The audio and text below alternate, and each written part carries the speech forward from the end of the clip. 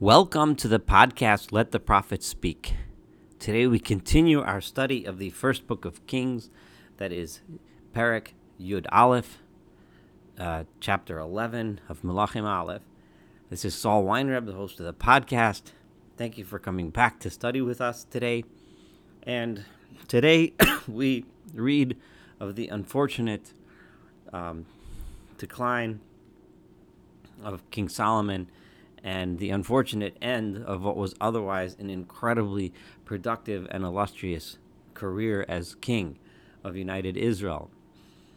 We pointed out when we studied chapter 10 together how Shlomo had seemed to have achieved, and this was typified and brought out by the encounter between the Queen of Sheba and King Solomon, that he seemed to have achieved that level at which he could be both wealthy and successful materially in this world on the one hand, and on the other hand, remain faithful to God, remain wise, remain just, remain righteous, remain a appropriate ruler for the people of Israel, spreading that message of God to others around the world, as, for example, Queen of Sheba herself learned that lesson from him when he came. However, we then continued to read how Shlomo made the three mistakes which are delineated in the clear instructions be given to the kings of Israel, the future kings of Israel in the book of Deuteronomy, which were not to accumulate too much wealth and not to build up their military with horses too much because of the inherent dangers that lie in those issues. The third thing that future kings are warned against is having too many wives, for that will potentially draw his heart away from God and to indulging into other things which would take him away from the mission that he should have as a true king. And that is what we're about to read in this chapter, how Shlomo made this mistake as well, having thus made all three mistakes that the kings were warned against. And despite, for a time, seeming like he would get away with it and remain steady and remain faithful to God, and nonetheless he fell to these temptations and turned away from God near the end of his life in a very unfortunate way. So let's see, this is chapter 11. We're going to read about this right now. V'yamelech Shlomo, and the King Solomon, Ohav nashim nachriot rabot. He loved many foreign women. Viet bat Paro, and the daughter of Paro. So the daughter of Paro, the daughter of the Pharaoh of Egypt, seems to have been his primary wife the entire time. She's always mentioned alone. The others are mentioned as part of a group. Moaviot, of the many women that he loved, many of them were Moabites, Ammoniot, Ammonite women, Adomiot, Edomite women, Sidoniot, from Sidon, from Tyre, Chitiot, or Hittites. The Tyrian women were also what we would now know today as Phoenician descent from that ethnicity. Min hagoyim asher amar Adonai b'nei Yisrael, specifically from those nations which God had instructed the people of Israel. Lo sava'u b'hem, do not intermarry with them. V'hem lo yava'u b'chem, do not let them join you. Because God knew that their particular brands of worship, their style, their lifestyle, their opinions, their philosophies were contrary and opposite to what God was trying to teach the people of Israel, to teach the world. Their polytheistic, paganistic, and corrupt practices were exactly what God did not want the people of Israel to know from, and God knew that should they intermarry, this would be a way to bring those corrupt influences into the people of Israel and take them away from their mission which is to bring ethical monotheism to the world. God instructed them not to, because if they do, they will turn your hearts acharei Elohim, away from God and towards their gods. Bohem dovak Shlomo li'avon. Nonetheless, Shlomo, in his love for these women, he attached himself to these women. Vayhi lo nashim soros shiva me'os. He had 700 wives, ufilakshim, and an additional concubines, shlosh me'os, 300. Vayatu nashav et libo, and sure enough, these women turned his heart away from God. Vayihil eit ziknat Shlomo, and it was as Shlomo became older, nashav hitu et levavo, his wives did turn his heart away, acharei elohim achirim, away from God and towards these other gods. V'lo hayal levavo shalem im Adonai Elohav, and his heart was no longer complete, was no longer devoted to God, the Lord his God, kilevav David aviv, as King David's heart was always devoted towards God. And to the extent of which Vayelach Shlomo acharei Ashtoret, Shlomo went and worshipped the god of Ashtoret, Sidonim, who was the god of the Tyrian women, the women from Sidon, from Sidon, the Acharim Milkom, and his heart was turned after Milkom, who was Shikutz Ammonim, the abomination of the people of Ammon.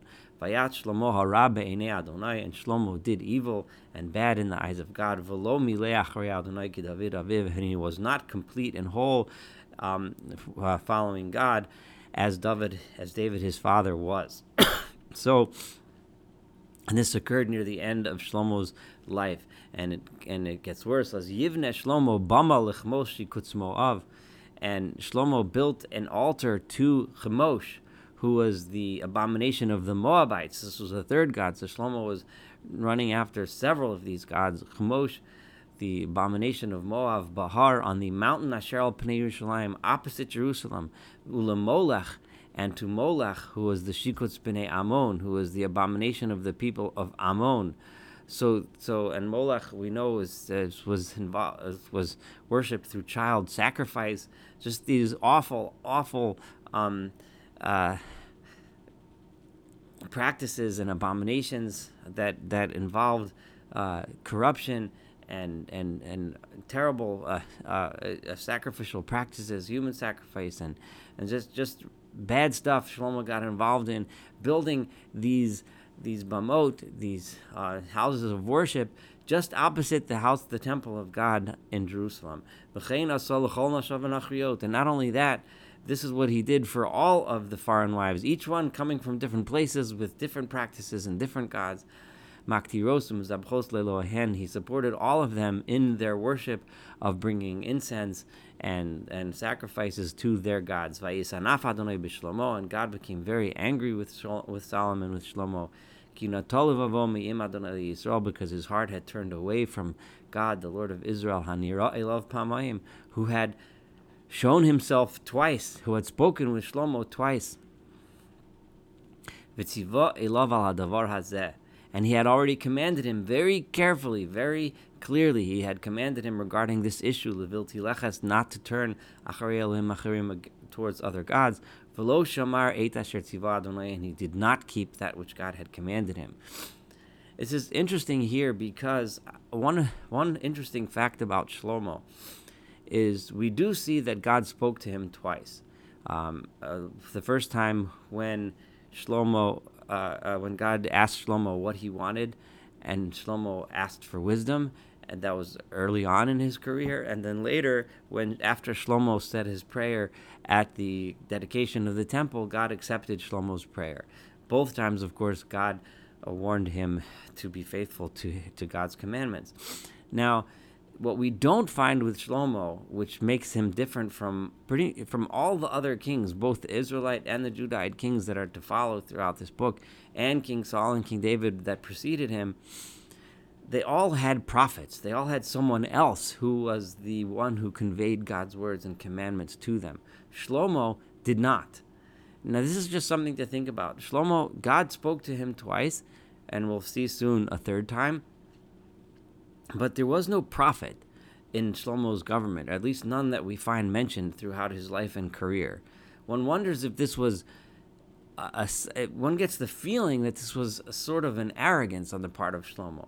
Shlomo arrogantly chose to violate the 3 rules given to the kings of Israel, the rules about too much wealth, too many horses, too many wives, because he thought that he himself was above the temptations that everyone else will fall to those temptations, but not me. And he was so confident in his own relationship with God that he didn't seek the objectivity that another person would bring to the table, another person who's a representative of God. And sometimes if someone else is your teacher, he can show you things that you yourself don't notice, because in your own arrogance, in your own selfishness, you don't see your own flaws. And a prophet, a teacher, someone else who has a relationship with God would have been so important. But over here, it specifically mentions here, by Shlomo's mistake, it mentions that God himself had appeared to him twice, in his entire career twice. But had he had a prophet, he would have been hearing and listening to the lessons of God the entire time. It's almost as if he chose this, although you don't see it anywhere in the text. It's just a sense and a feeling that one gets. Now, if we continue in chapter 11, Vayomer Adonai l'Shlomo, now God for a third time says to Shlomo Solomon, he speaks with him and says as follows, Ya'an asher hoisa zos imach, because this, in other words, this behavior that we just listed is with you, v'lo shamarta brisi v'chukosai, and you have not kept my covenant, you have not kept my agreements, you have not kept my laws, asher tzivitzi alecha, that I did command you, koroa ekra et hamamlacha mi'alecha, I am going to tear the kingdom away from you, unasati alavdecha, and I'm going to give it to one of your servants. Ach bi'amechalo esena, but I'm not going to do it while you're alive, leman David avicha, because of the promise I made to David. I told him that his son would be a king over the entire Israel, so I'm going to keep that promise. So during your lifetime, you will remain a king over united Israel. Miad bincha ekra'ena, but from your son, I am going to tear it away. God had said this in his warnings many times. If you keep the rules, then you maintain the kingdom. If you don't, then you don't. However, Raket kol hamamlacha lo ekra, I will not take away the entire kingdom. I will shevet echad etein livnecha, but one tribe I will give your children. So your descendants will remain kings over one of the tribes. Leman David avdi, in order to keep the promise I made with David my servant. Uleman Yerushalayim asher bacharti, and because of Jerusalem that I have chosen, I am not going to take that entire thing away. There will be one of the tribes will remain, and your descendants will remain king over that one tribe, which we, of course, will find out is the tribe of Judah, the tribe from which Shlomo Solomon comes, his own native tribe, the one that will remain, but the rest will be taken away from you, and because of your behavior. Vayakam Adonai Satan l'Shlomo, and at this point, everything starts to unravel. Shlomo, who had been a king with peace and all of his borders, that peace only lasted so long, and the peace began to unravel, and enemies started to pop up. So God made a Satan, an adversary to Shlomo, to Solomon, and who was that? Et Hadad ha'adomi, Hadad the Edomite, Mizera hamelach hu be'edom. He was, among the Edomites, he was one of the royal family. Now the verses go and give us a little bit of history. And it was when David was in Edom. Remember, David waged war against the Edomites.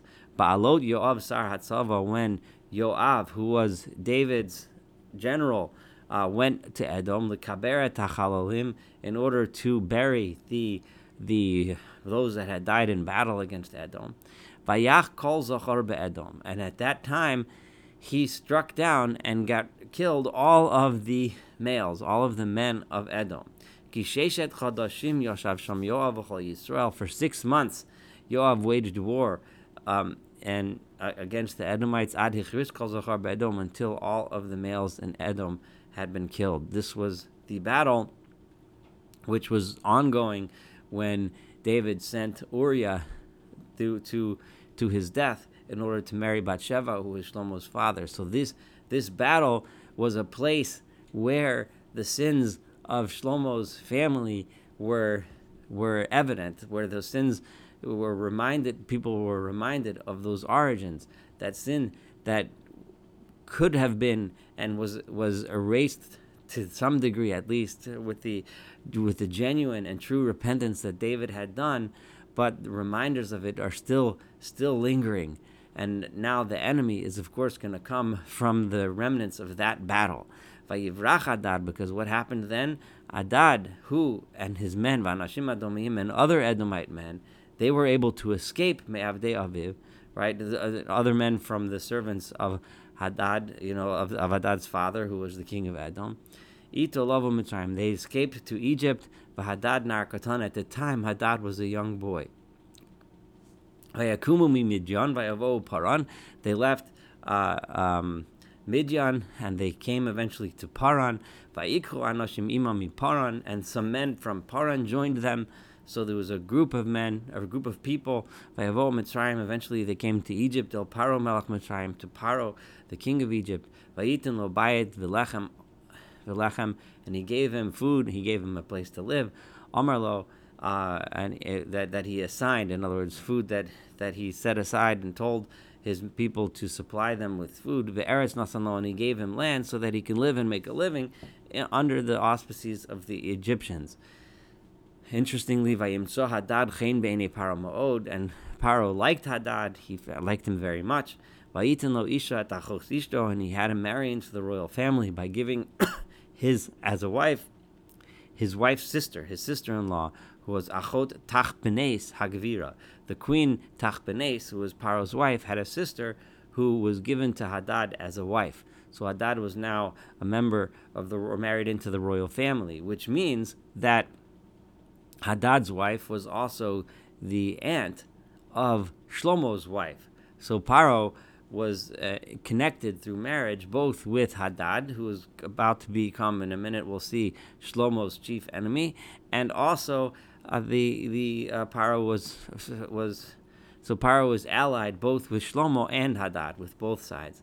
Vateled lo achos Tachpenes, that's Genuvat beno, the sister of Tachpenes, right, gave birth to Genuvat, who became Hadad's son. But Tigmeleu Tachpenes b'toch beis Paro, and this Tachpenes was raised and born in the house of Paro.